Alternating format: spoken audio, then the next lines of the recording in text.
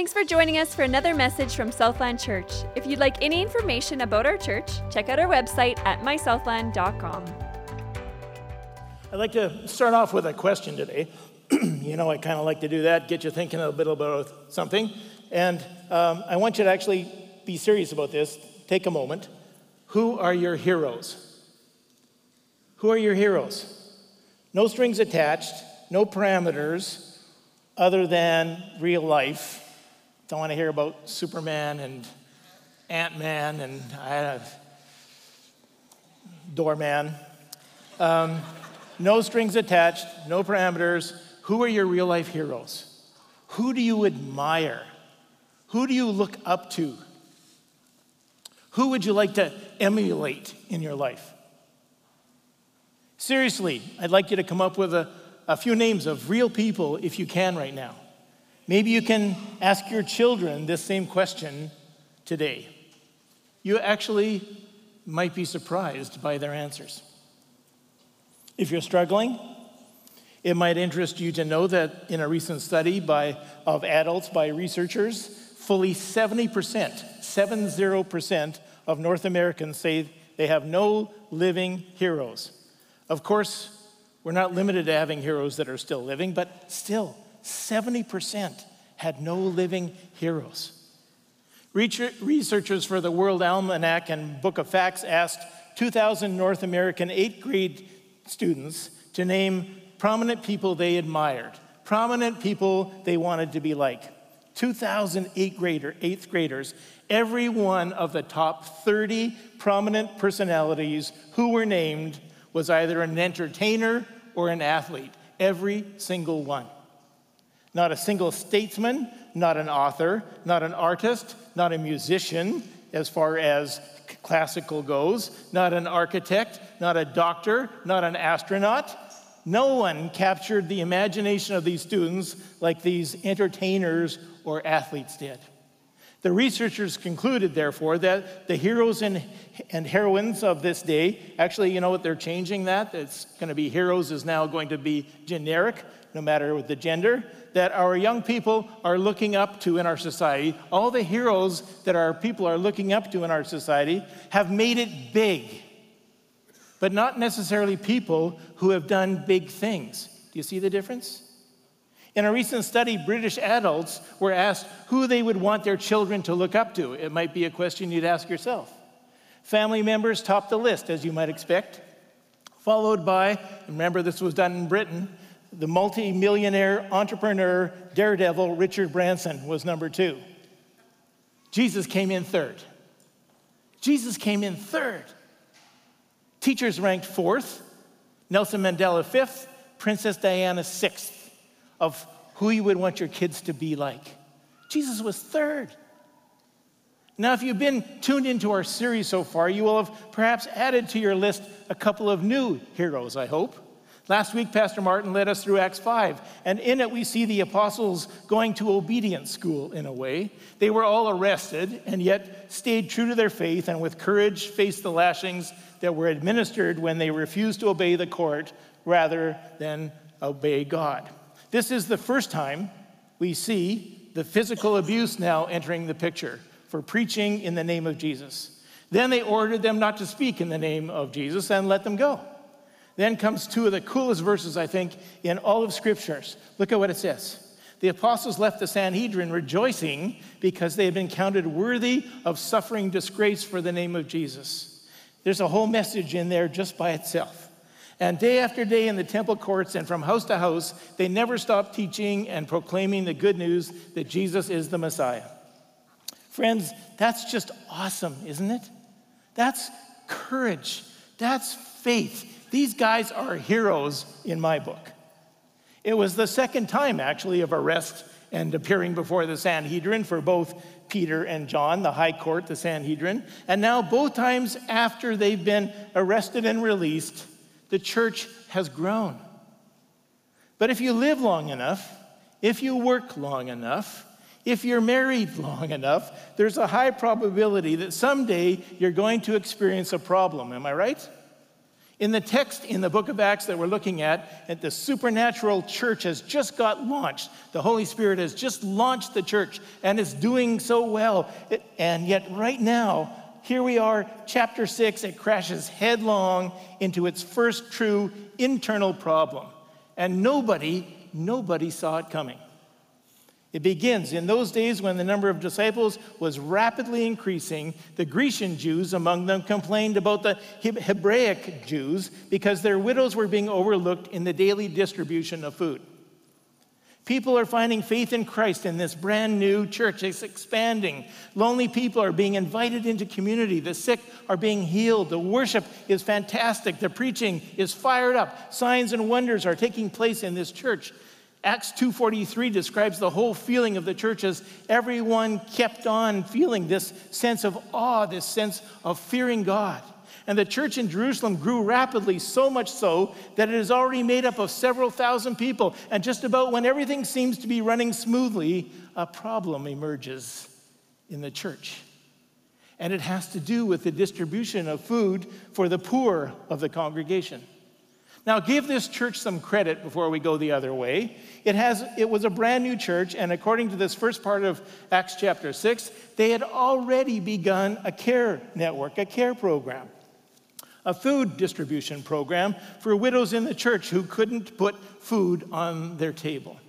Remember now, this is long before we had the social net programs, the things that catch us now in our society to help people. You depended then solely upon your family to meet every single one of your needs, and widows and orphans were often figuratively and literally left out in the cold. This feeding program sent a signal through the whole city of Jerusalem that the church cared deeply about the whole person, not just someone's spiritual needs, but their physical and material and nutritional needs as well. You know, when I came here, and even before I came here, I guess because my son was here, just overjoyed that Southland actually cared enough to think beyond this room, right? To do the distribution program that we do, to do the food and clothing drive that we do, to have their clothing closet open year-round. It's what the early church did, and it made a difference in the community. But in the middle of this program, a problem arises. It's very important for you to understand the root of this problem. It's not simply that some people are getting a few more groceries in their grocery bag. It appears to be a discrimination issue. This is far more difficult and potentially a more volatile problem where someone thinks one group in the church is better than another group. It's indefensible theologically, really. The church leaders in this brand new church know that throughout the pages of Scripture, God says over and over and over and over again that with Him there is no partiality. He looks at everybody the same, all races, all creeds, all colors, all languages, and everyone comes to God. Everyone who comes to God, He will redeem them. He will restore their lives. There is no partiality with God. But there seems to be partiality in the way people in the food distribution program are treating some of the widows. So what do the senior leaders of that church do? Immediately upon hearing that there's a problem brewing in this church, they all resign. No. So the 12 called a meeting of all the believers. They said, we apostles should spend our time teaching the Word of God, not running a food program. And so, brothers and sisters, pick out from among you 7 men of good repute, full of the Spirit and of wisdom, whom we will appoint to this duty. Then we apostles can spend our time in prayer and teaching the Word. Now, if you'll recall back like a little over a month ago when we started this, I said there was something really amazing that transfers and changes between the first chapter of Acts and where we find ourselves now. Do you remember what it was? It was that when they had to appoint somebody to replace Judas, they cast lots. Do you remember? It was just like, let's leave it up to chance and hope that God is a part of the chance. Now, they need to find new leaders. What do? They just trust that the Spirit is leading them, and then they find them, and they appoint them, and it goes forward. There's no casting dice, throwing lots. Who's going to get the short straw anymore? The Holy Spirit is now present in their lives and in their decisions. It's a cool thing that it just kind of, if we don't pay attention, just passes us by. The 12 disciples had been receiving leadership mentoring from Jesus for 3 years, and they had learned well in that time. They hear of a problem, and what do? They move towards it. And that's what the leaders in the early church did. Then they put an action plan together so the problem could be resolved. The 12 disciples called the core group of the church together and instructed them to choose 7 individuals. But don't just line up the first 7 who walk in the door to volunteer to help solve the problem. The problem solvers should have these 4 qualities about them. First, they were to be believers. They were to be picked from among you. Second, they had to be of good repute, reputable, have a good public testimony, have good character that was being evidenced in how they behaved and other people saw it. Third, they must be filled with the power of the Holy Spirit, which of course is where we're spending our time in Acts here. It's why it's the Acts of the Holy Spirit that we're calling this series. Because unless someone is filled with the Holy Spirit, they're not going to be as good at solving that problems that come up in the church. Because when you have the Holy Spirit, you have thoughts that aren't your thoughts anymore. You don't own those things. You've given yourself over to the Lord and to the Spirit that's working within you. You have insight that's not your own. You have a fairness in your spirit that maybe isn't your own. The Holy Spirit does all of this inside of a human being in our minds and our hearts. So whoever is selected has to have, this is not a maybe question, this is a has to have the Holy Spirit in them. And finally, they must be wise. They have the wisdom of the Spirit, and they have street wisdom. The word applies to both here. They have to be the kind of people who have insight from the Spirit, who have some experience in the real world, if you want to call it that, in solving problems. They have to be wise. The selection pleased the whole group. They chose Stephen, or Stephen, or Stephen, whatever you like, a man full of faith and of the Holy Spirit. Also Philip, Prochorus, Nicanor, Timon, Parmenas, and Nicholas from Antioch, a convert to Judaism. 7 individuals are found. Interestingly enough, and I struggled with them because all names of the 7 are Greek names, and although it doesn't necessarily prove that they were all Hellenistic Greek Jews, it would seem that there was attention paid to the fact that it was the Hellenists, it was the Greeks who were complaining, who had lodged the complaint of discrimination in the first place. So the people are wise enough to see, well, we can end some of that thought process by actually putting Hellenists in to be the ones to solve this problem. These 7 are presented then to the 12 apostles, who obviously approved, because in the next verse we read, the apostles prayed and laid hands on the 7, which means the apostles commissioned them. They affirmed them publicly. They're saying, we believe in these guys. They're who it seems right to the Holy Spirit and to us, right? And their belief was justified as apparently they solved the issue in very short order. They made the fixes. And look how this section ends. So, which indicates after the problem was solved, that one little 2-letter word. So, the word of God continued to spread. The number of believers greatly increased in Jerusalem, and many of the Jewish priests were converted too. This short interlude in Acts should serve to remind all of us that whether they are church or personally related, all problems should be named, should be faced, should be approached, and there should be an action plan put together to resolve them. Don't let them lie and fester. Then with prayer, with faith-filled prayer and with the abiding presence and wisdom of the Holy Spirit to help you, move forward in obedient action to defeat the problem before the problem defeats you. So this interlude now, we're going to change direction in a moment here, and yet I'm hoping you'll see from the outline I put together that it's really just also a prelude to what's coming next, even the pattern of what's happened here. It also serves now to introduce to us the person who is going to be the historical link between Peter, who has ostensibly been sort of the leader of the 12, the one who we hear about the most, from Peter now to Paul. Yes, Peter still is there, and Peter's going to make his appearance in future chapters. But this is the moment when we start to transfer who Acts is about beside the Holy Spirit, or who the Holy Spirit is working into to Paul. So our attention for a moment is now drawn to one of the 7 helpers selected, one of those 7 who were just selected to be the overseers of the food distribution program. A person who I suspect did not make your hero list a few moments ago. I suspect it might have been a person you never even thought of. His name is Stephen, and it means, appropriately enough, crown. That's what the word means, crown. And it's his story we read in the rest of Acts 6 and through Acts 7. Stephen is a real hero. He's the first martyr of the Christian church that we know of. And when you read his story, it moves you to the edge of your seat for all the reasons that modern-day stories of heroes move us to the edge of our seats. Because he's just a regular guy. He's just an ordinary guy. He's just one of us. He wasn't Jesus. He wasn't even an apostle. He's a layman appointed to do a job in the church, a regular guy with a heroic faith. And that's what I like about the book of Acts. The book of Acts is really all about the acts of the Holy Spirit working through regular people like Stephen, like you, and like me.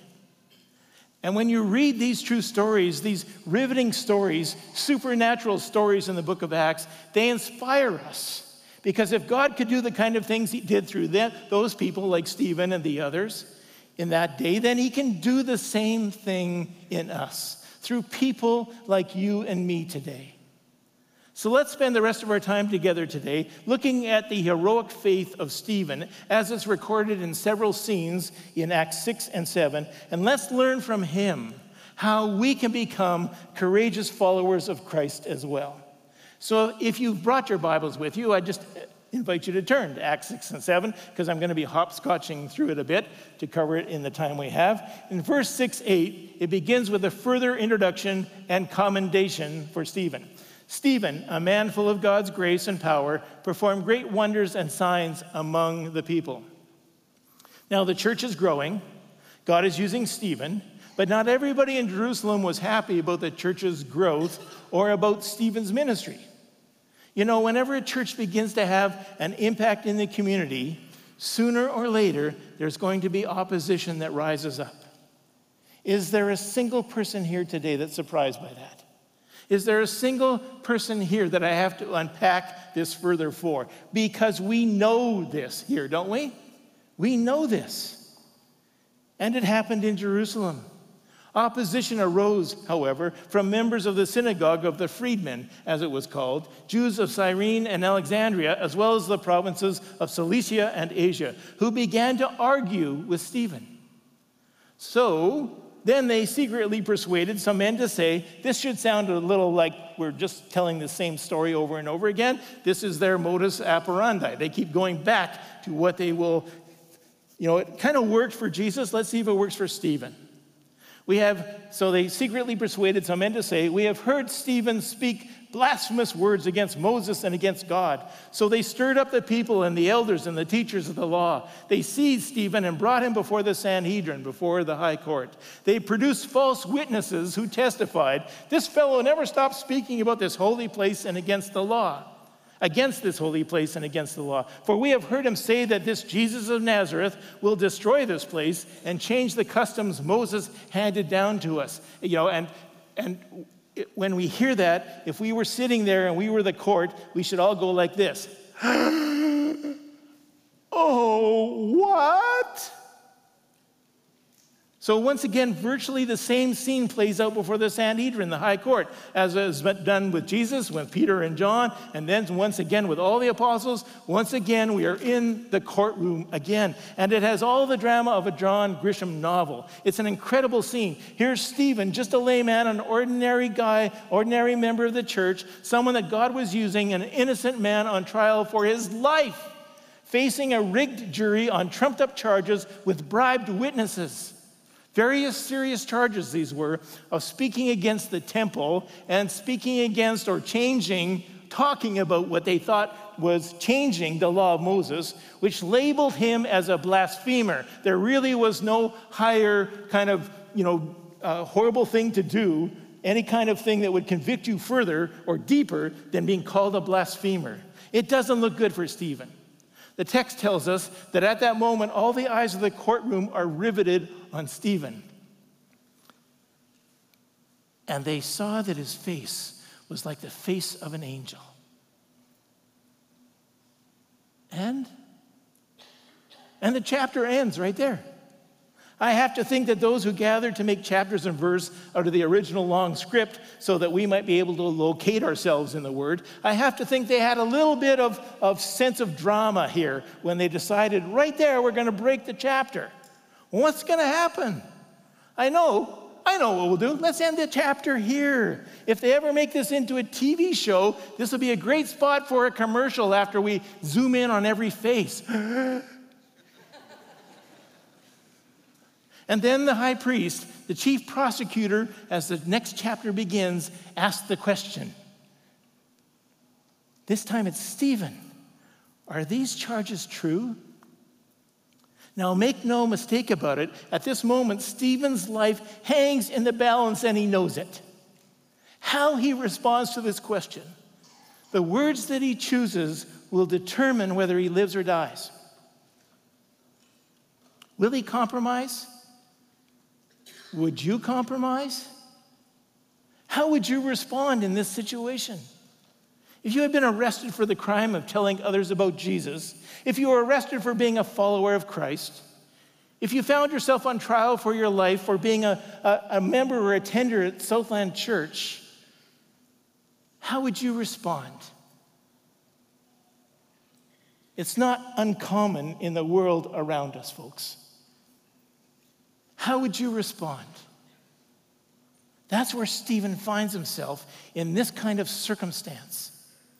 Now, I know that very few of us, hopefully, as God continues to shower his grace and mercy and love on us, will most likely never be called upon to pay that ultimate price. But we can see the times a-changing, right? But I know that every one of us every day faces challenges that test our alliance to the one that we call Lord and Master.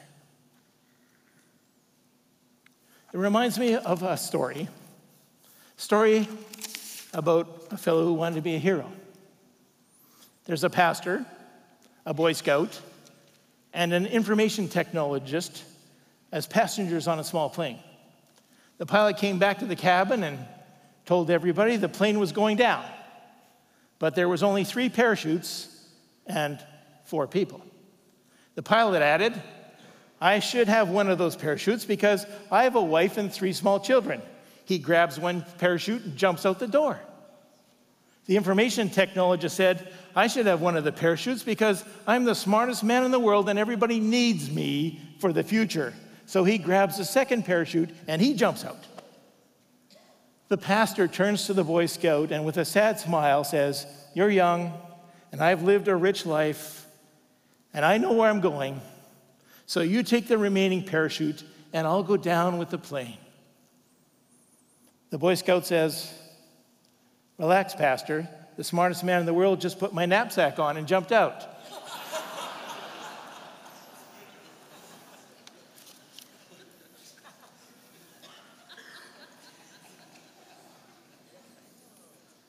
Every day we are confronted with decisions that could determine our destinies, right?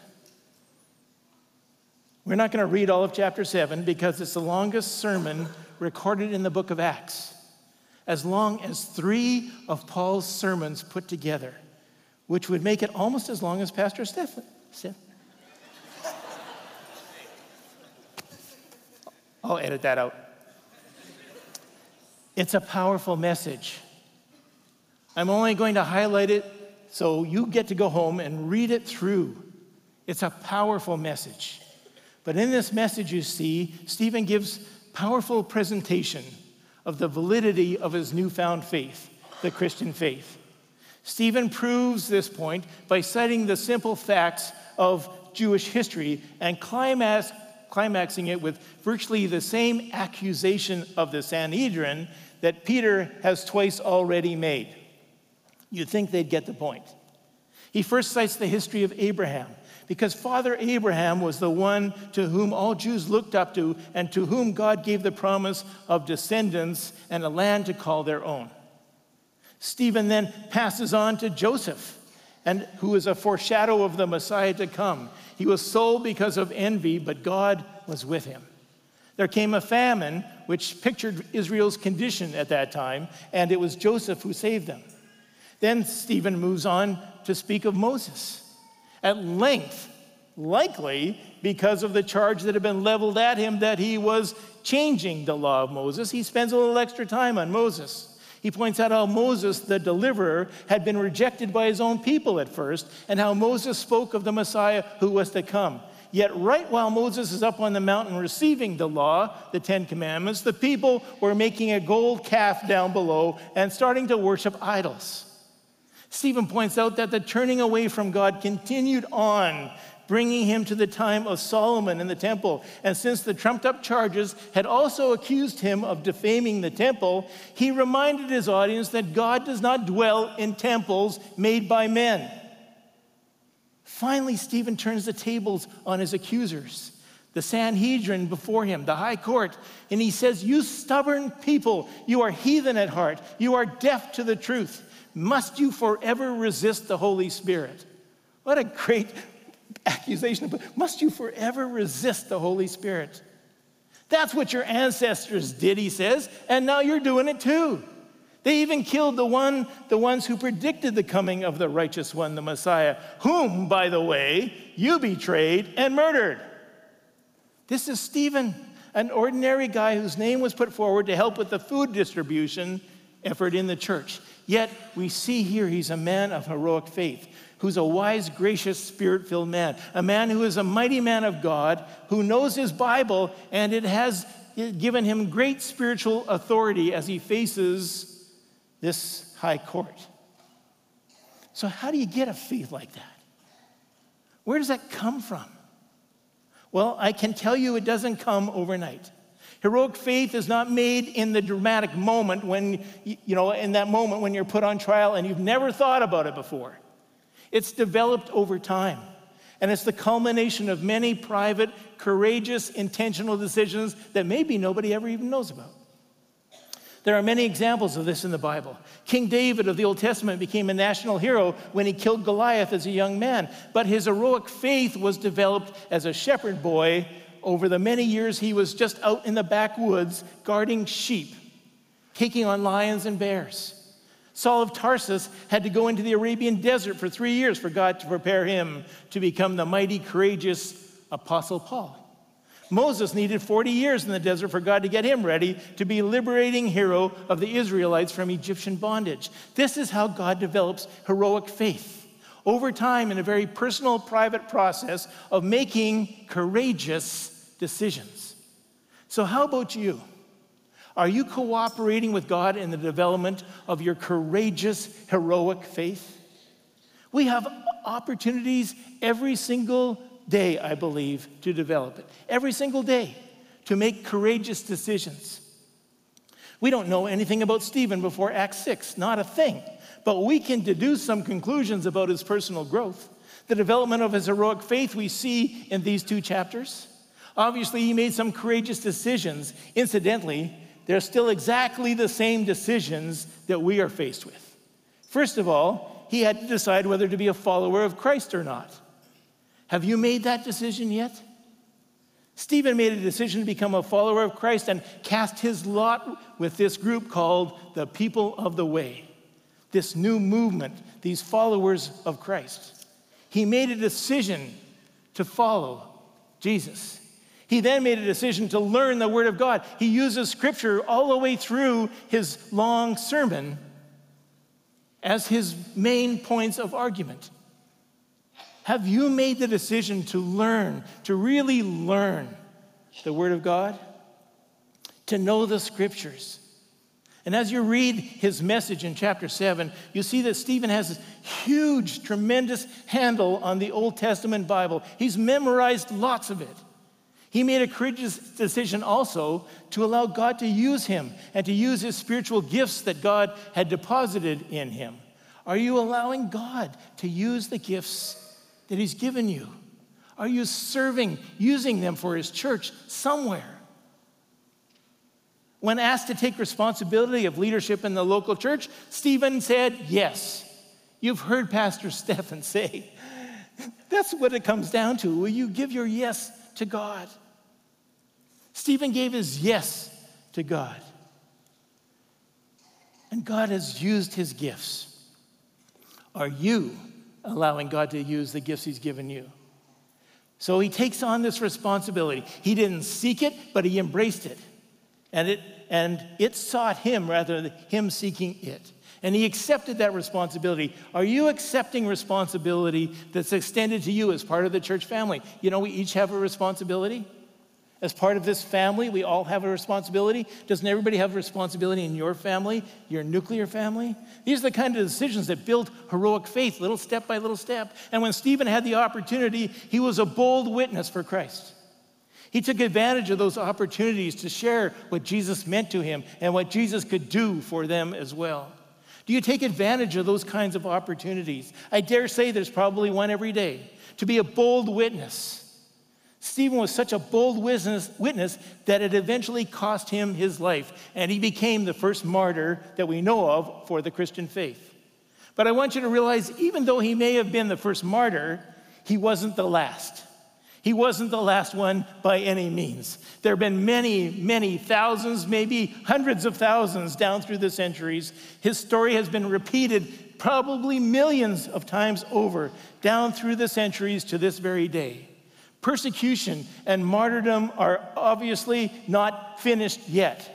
It was a problem in the first century. It continues to be with us to this day. It's been a problem down through the centuries, all the way through. As a matter of fact, experts tell us that more followers of Christ were killed in the 20th century for their faith in Jesus than all the previous 19 centuries before that, combined. Stephen may have been the first to die for Christ, but he certainly wasn't the last. Some of you are thinking, does Jesus want me to die for him?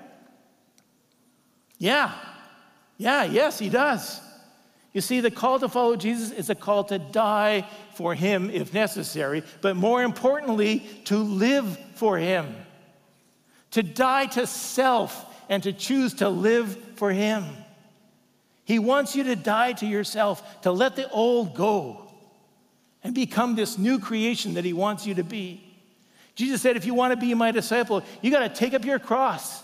You got to die to self and live with me. Follow me. And the reverse is also true. If you're not willing to take up your cross and follow me, you cannot be my disciple. When he said you must be willing to take up your cross, he wasn't describing some burden or stigma in following him. He was describing an instrument of death. Let's not forget. He's saying, if you're going to follow me, you must follow me with your whole life. If you're willing to die for me, then you'd be willing to live for me, wouldn't you? And that's the call, to live to Christ, to live for Christ and die to self. The Apostle Paul said it this way: he died for all, that those who live should no longer live for themselves, but for him who died for us. I think it's ironic that Paul wrote those words, as we're about to see. Because we'll read in just a few moments at that stoning and execution of Stephen that someone is there. Paul is there. Saul of Tarsus, who would later become the Apostle Paul, was participating in Stephen's execution, holding the cloak of those who were stoning, throwing the stones at Stephen. And Paul would later talk about how, as a witness of Stephen's death, it had a huge impact upon him and his becoming a follower of Jesus. Paul would later write, I have been crucified with Christ, and I no longer live, but Christ lives in me. For me to live is Christ, and to die is gain. Jesus wants to live a daily life of courageous faith. So how do we get there? Here's what I've learned through my life and through Scripture about this kind of courage, this kind of faith. This kind of courageous faith comes from living life in the hands of God and fighting the battles within. We often think, it's all those external pressures. That's the real battle. I don't think so. The real battle is fighting the battles within. I think that's what these people of the way did. If you think back to chapter 1, there was little evidence of courageous faith.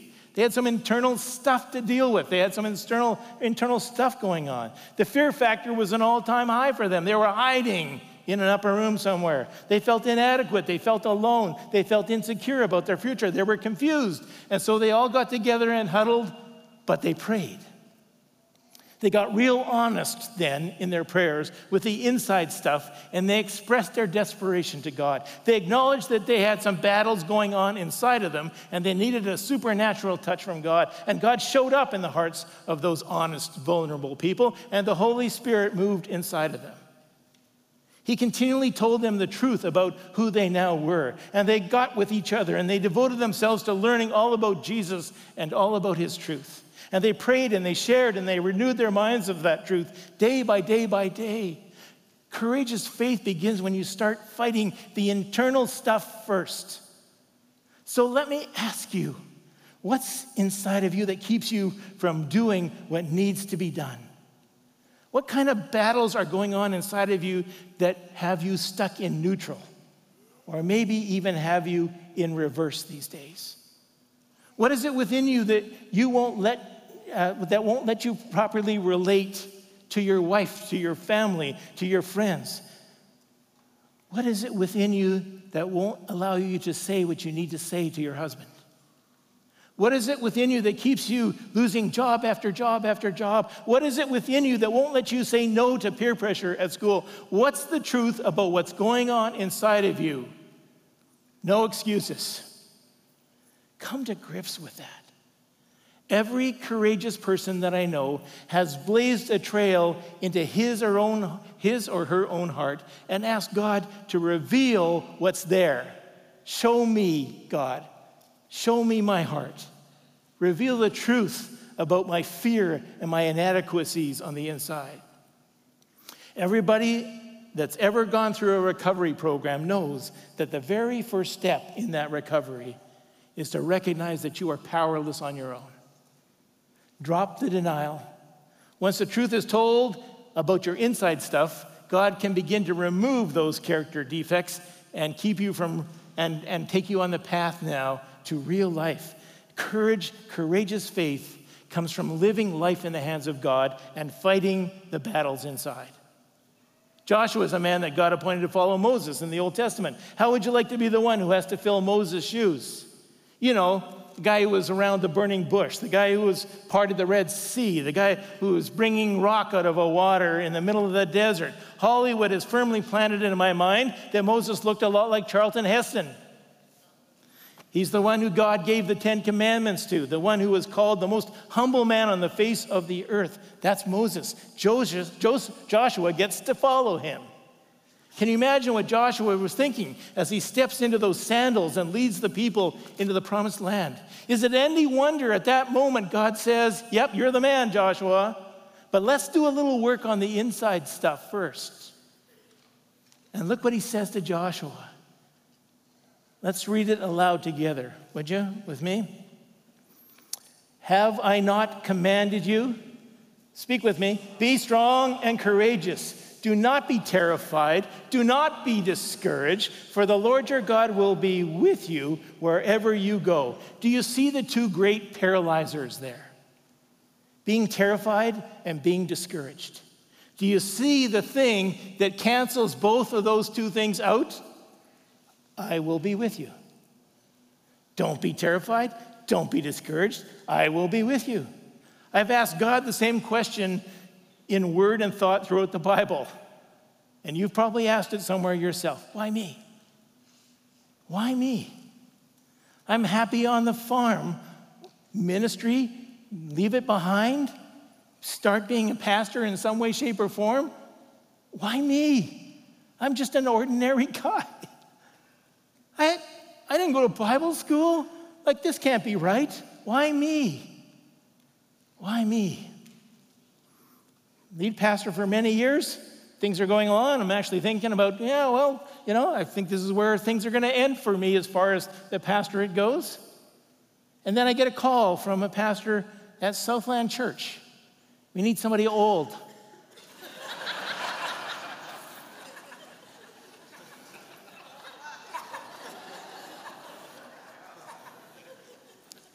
Battle's inside, right? I guess that's me. Yeah, I guess I qualify, weirdly enough. Why me? Why call me? Why are you speaking to me about this again, Lord? Why me?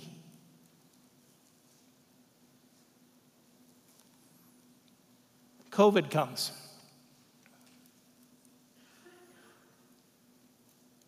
I'm to speak that Sunday. Why me? Really? Why me? I have had this fear of speaking to a camera. As all of you at home have noticed, I've never looked at you directly until now.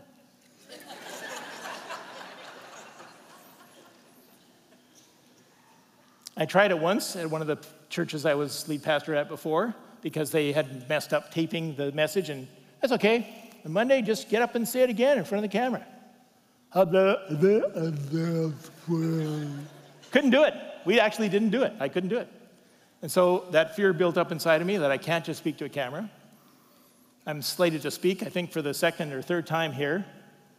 And everybody's away, and then COVID strikes, and Friday we're here with the ball, father-daughter ball, and by Sunday there's no church, there's nothing going on, nobody's allowed in the church kind of thing, everything's shut down, and you're going to just be speaking to the camera, Lauren. Why me? Why me? I know, I'll pretend that everybody's sitting in the chairs just as you all are right now. I'll just come in and I'll just pretend you're in all the chairs. I came in, they never put the chairs back after the father-daughter ball. Why bother putting the lights on then? Exactly, just show a light on the stage, blank, right? There's a camera out there somewhere. They even tried holding a big white flag up at the back like, focus on this, Lord. Nope, couldn't see it. Couldn't see it. Why me? Why me? And then we faced a split. First Sunday after the split starts to happen, guess who's speaking? Why me? Why me? You know why? Because God wanted to grow me. God wanted to speak into my life. God wanted to build this heroic kind of faith in me. And I know He's doing the same thing for you. Face your fears. I am with you. Do not be terrified. Do not be discouraged. Why? Because I'm with you. I'm with you. And that is more than enough. The heart of the message from Stephen's life is this: heroes do not set out to be heroes. They set out to make good, godly decisions, stand firm in their faith, make courageous choices on a daily basis. And when a crisis comes, and honestly, it will come, heroic faith emerges. Did you catch it? Heroes don't set out to be heroes. They set out to make good, godly decisions every single time. Stand firm in their faith and make courageous choices on a daily basis according to what they know to be true. And it becomes a foundation for their life. And when a crisis comes, heroic faith emerges. Brings us to the final scene in Stephen's life. Near the end of chapter 7, having just delivered a brilliant defense of his faith, powerfully, boldly proclaimed Jesus as the Messiah, the one that was promised in the Old Testament, the one that is anticipated by the Jewish people, that also is the one that this very court who he's speaking to rejected. He tells them straight up, you who have received the law that was given through angels, you haven't obeyed it. That's not a very good thing to say when you're on trial for your life, to accuse the judges of missing the point. And they responded. When the members of the Sanhedrin heard this, they were furious and gnashed their teeth at him. But Jesus, full of the Holy Spirit, looked up to heaven and saw the glory of God, and Jesus standing at the right hand of God. Look, he said, I see heaven open and the Son of Man standing at the right hand of God. This is a really cool moment, people. This is a singular moment in all of Scripture. It's the only time that Jesus is ever described in the Bible as standing at the right hand of God. Every other single time, he's sitting at the right hand of God. But in this moment, someone is facing their death with heroic faith, and it makes me picture that he does this for every single one who faces death with heroic faith like Stephen, that he will be there standing to gather them into his arms. Isn't that a beautiful picture? Not standing back like, oh, there goes another one. He's standing. He's standing. See me standing, Stephen. See me standing, you who would give your life for the cause. Isn't that a beautiful picture? You see, every believer has the assurance that Jesus will welcome us when our life is over, that he will welcome us into heaven with open arms. And he's got to be standing to do that, don't you think? We have that assurance that comes with faith in Christ. Jesus stands with those who die, those who live and die with heroic faith, and they make that transition with boldness and confidence. You see, just as God gives us grace that we need as we need to get through this life, he also gives us grace when we need it when this life is over, to get us through that time of transition from the world that is dying to the world that he's created that will live forevermore. He gives us dying grace. At the words of Stephen, the Sanhedrin covered their ears and yelled at the top of their voices. Can't you right? They just drowned him out. They rushed at him. They dragged him out of the city and began to stone him. Meanwhile, the witnesses laid their clothes at the feet of a young man named Saul.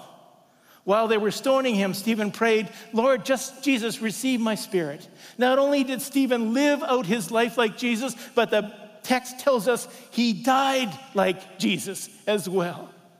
Then he fell on his knees and cried out, Lord, do not hold this sin against them. And when he had said this, he died. You see, when you know who and you know what you're living for, you'll be ready to go.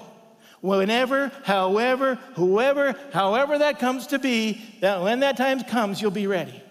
Make no mistake about it, Stephen's martyrdom did not make him a hero. His martyrdom only revealed his heroic faith that was already there. And he faced his death, the greatest trial of his life, with courage and boldness and confidence. He died well because he lived well. And his death became the turning point in the expansion of the Christian faith. And we're going to take up more of that next week. Jesus said, if any man come after me, he will deny himself and take up his cross. Follow me.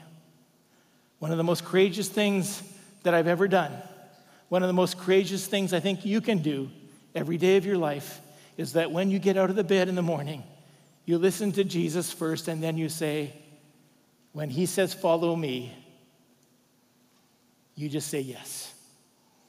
You just say yes. That's what the apostles did. That's what Stephen did. That's what the early church did. That's people of courage.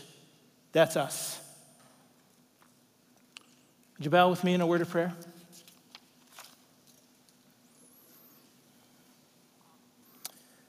God, so often we find our eyes swaying to look at the things of the world instead of the things that you look at. You don't look at the things of man like we do. We get strayed by outward appearance and by the big show. But you look at the heart. And the heroism that we see described in Stephen and the apostles helps us to understand that every one of us is also capable of being a hero in the faith. Because it is God in us. It was God in them. It is God in us. And that faith continues to grow and causes us to be heroes of the faith as well. It's not about looks, social standing. It's not about athletic ability. It's not about what we've accumulated, our accomplishments. The one common denominator that graced the lives of every single heroic person mentioned in Hebrews chapter 11 is faith. Faith to seek him, faith to know him more, faith to take risks for God, faith to persevere. We want to be those kind of people. We want to be people of the way. We want to be people of compassion. We want to be people who put others before profits. We want to be people who value relationships. We want to be people who are consistent in our desire to follow you and that we put character before conformity. Help us to be willing to stand for you, to stand alone if necessary. We want to be people of commitment, God, commitment to you. We want to put the cause of Christ before comfort. So, Heavenly Father, we want to be people of faith before you. We want to put service before security. And I think every one of us in this room, grandparent or parent, would say, we want to be heroes in our home as well. We want to lead our children well so that they look up to us and want to emulate the faith that we have in you. But we're dependent on you to do that. We can't do that on our own. And we know that the key for all of that is still our own relationship with you. And we want to picture the kind of faithful heroes that our children will be when they grow up. And you're able to take parents and grandparents like us and turn us into courageous, heroic parents who make a difference in our homes. Help us to stand up for what's right, Father. Help us to be people-oriented, not purpose or program. Give us the courage to lovingly speak the truth to those who are destroying their lives by ignoring it. Help us to speak up for Christ and to share your love with those around us. That's the bottom line. And we pray this from our hearts, from our very souls. In Jesus' name, and all God's people agreed and said, amen.